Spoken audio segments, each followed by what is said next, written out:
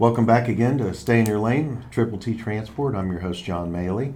Today we have Todd Burk available. So thank you, Todd, for making time in your day. Yeah, of course. Good morning. Appreciate that. It's always Yeah. nice to have someone of your caliber on the show. Today's subject matter is somewhat near and dear to my heart. So, I've been doing this a long time, and the real question here that I want to pose is, if you're a shipper, okay, is now the time where you establish a solid network of partners, or are you really establishing a house of cards due to compression and things of that nature? So I'd love to have your take and your perspective. I think there's many factors. I'd love to hear and understand where you're at on this, Todd.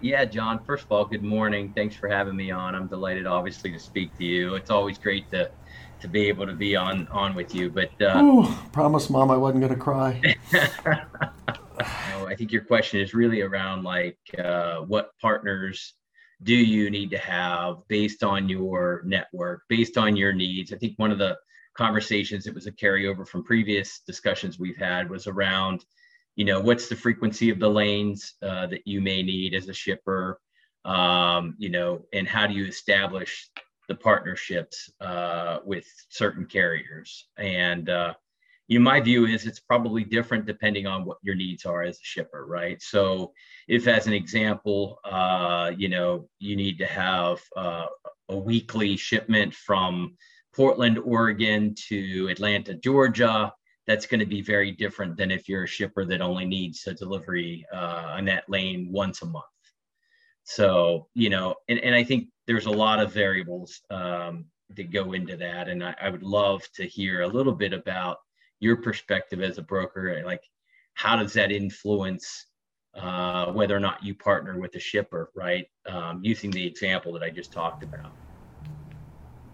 Well, for example, if we use the Portland, Oregon to Atlanta, Georgia, you're talking about a lane once a week versus once a month.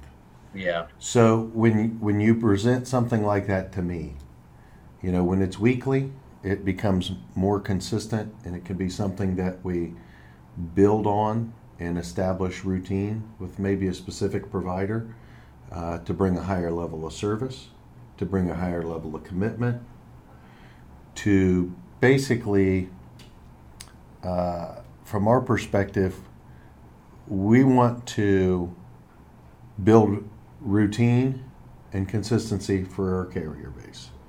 That is more important to us than profits, price, because we get a higher value there. We get a higher commitment value with our carrier base, and we're able to provide even a higher level of service. Avoid some fluctuation in market pricing due to consistent volume. Right. When you go to it one time a month, then it's 12 a year.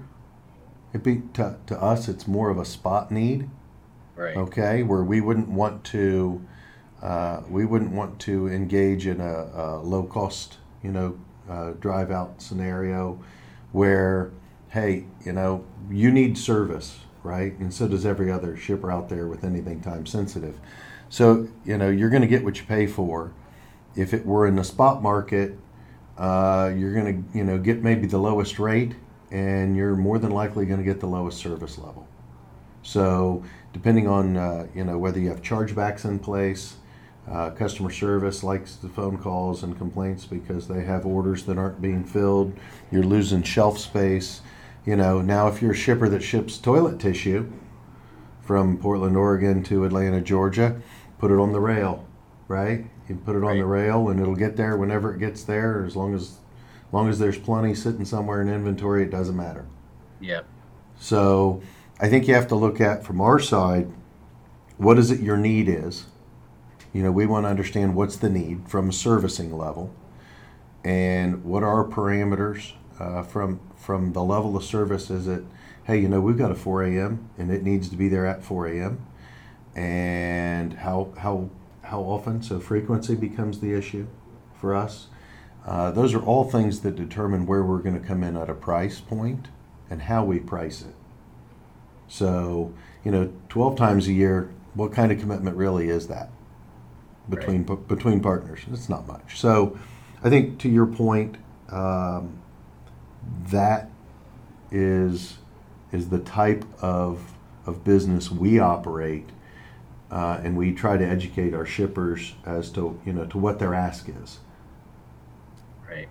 So, John, in a scenario like that, I mean, just talking through that, I mean, it's my view that you need to have a good complement or mix of partnerships, right? So, I think the question that I would pose and what I would sort of look for your view on is, so in that example that there's only, let's call it time sensitive, once a month shipment. It doesn't sound like that necessarily would be a long-term partnership, so to speak. And so, it sounds like maybe having going to a spot market in that case might be a better solution. So therefore, you wouldn't have a long-term partnership with the broker in that case. But what is that tolerance? I mean, what would be the frequency that would dictate a partnership? And in your view, how would a shipper, utilize, for example, a partnership with you, and then enhance that by having another partner do those spot shipments?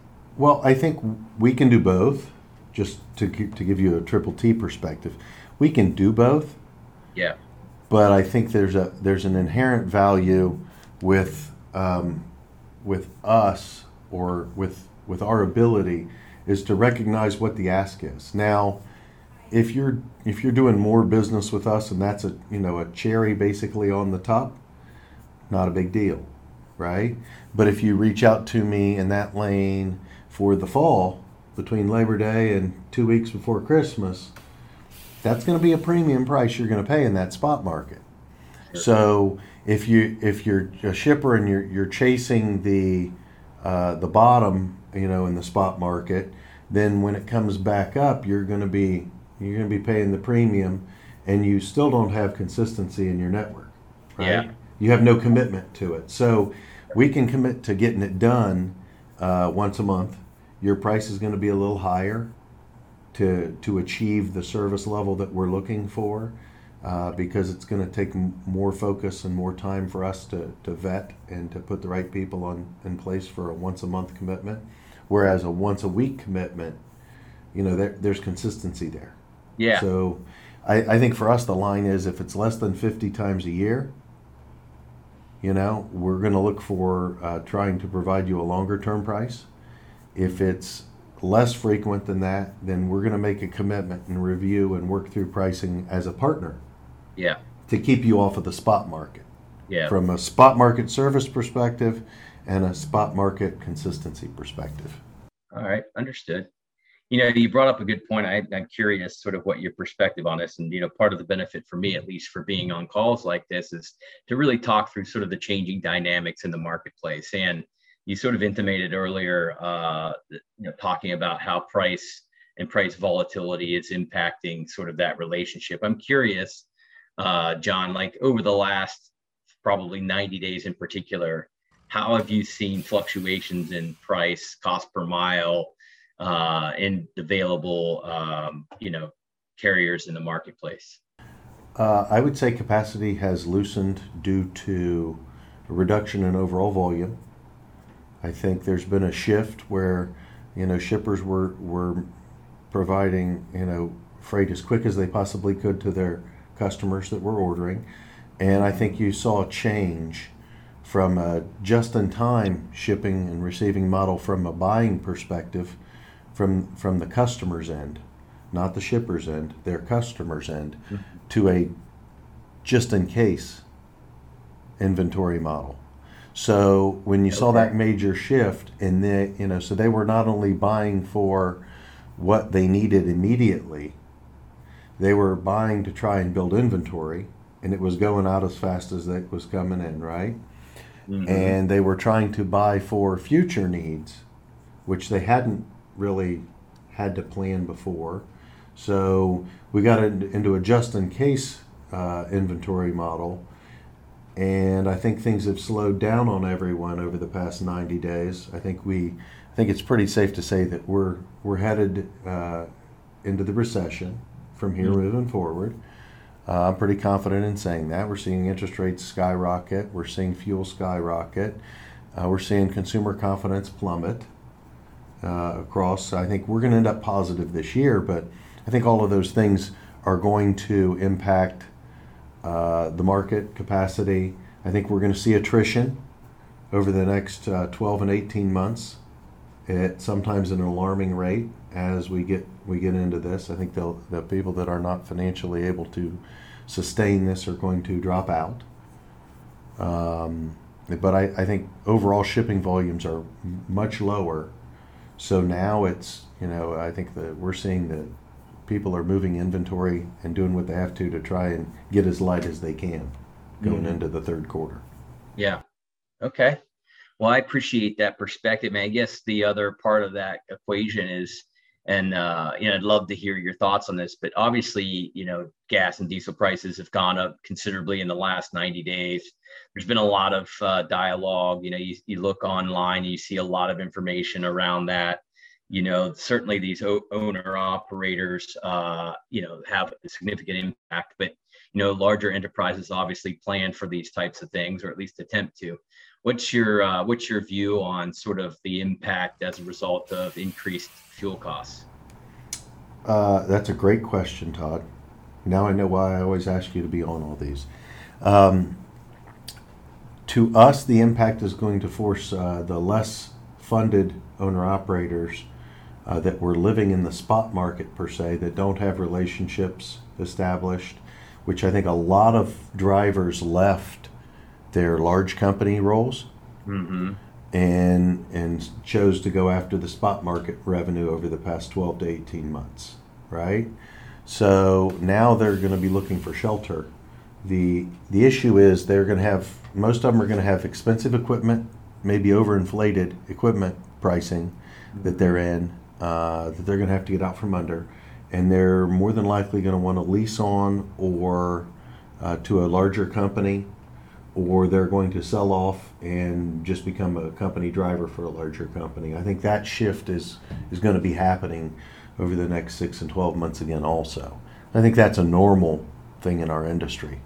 So you're saying a lot of operators have gone from working for a steady company out on their own, sort of becoming an owner operator, and because they're capitalized on whatever for their tractor and trailer, that that they're probably going to look to, since it's not as lucrative doing spot buys, so to speak, then maybe go back to working for a company instead.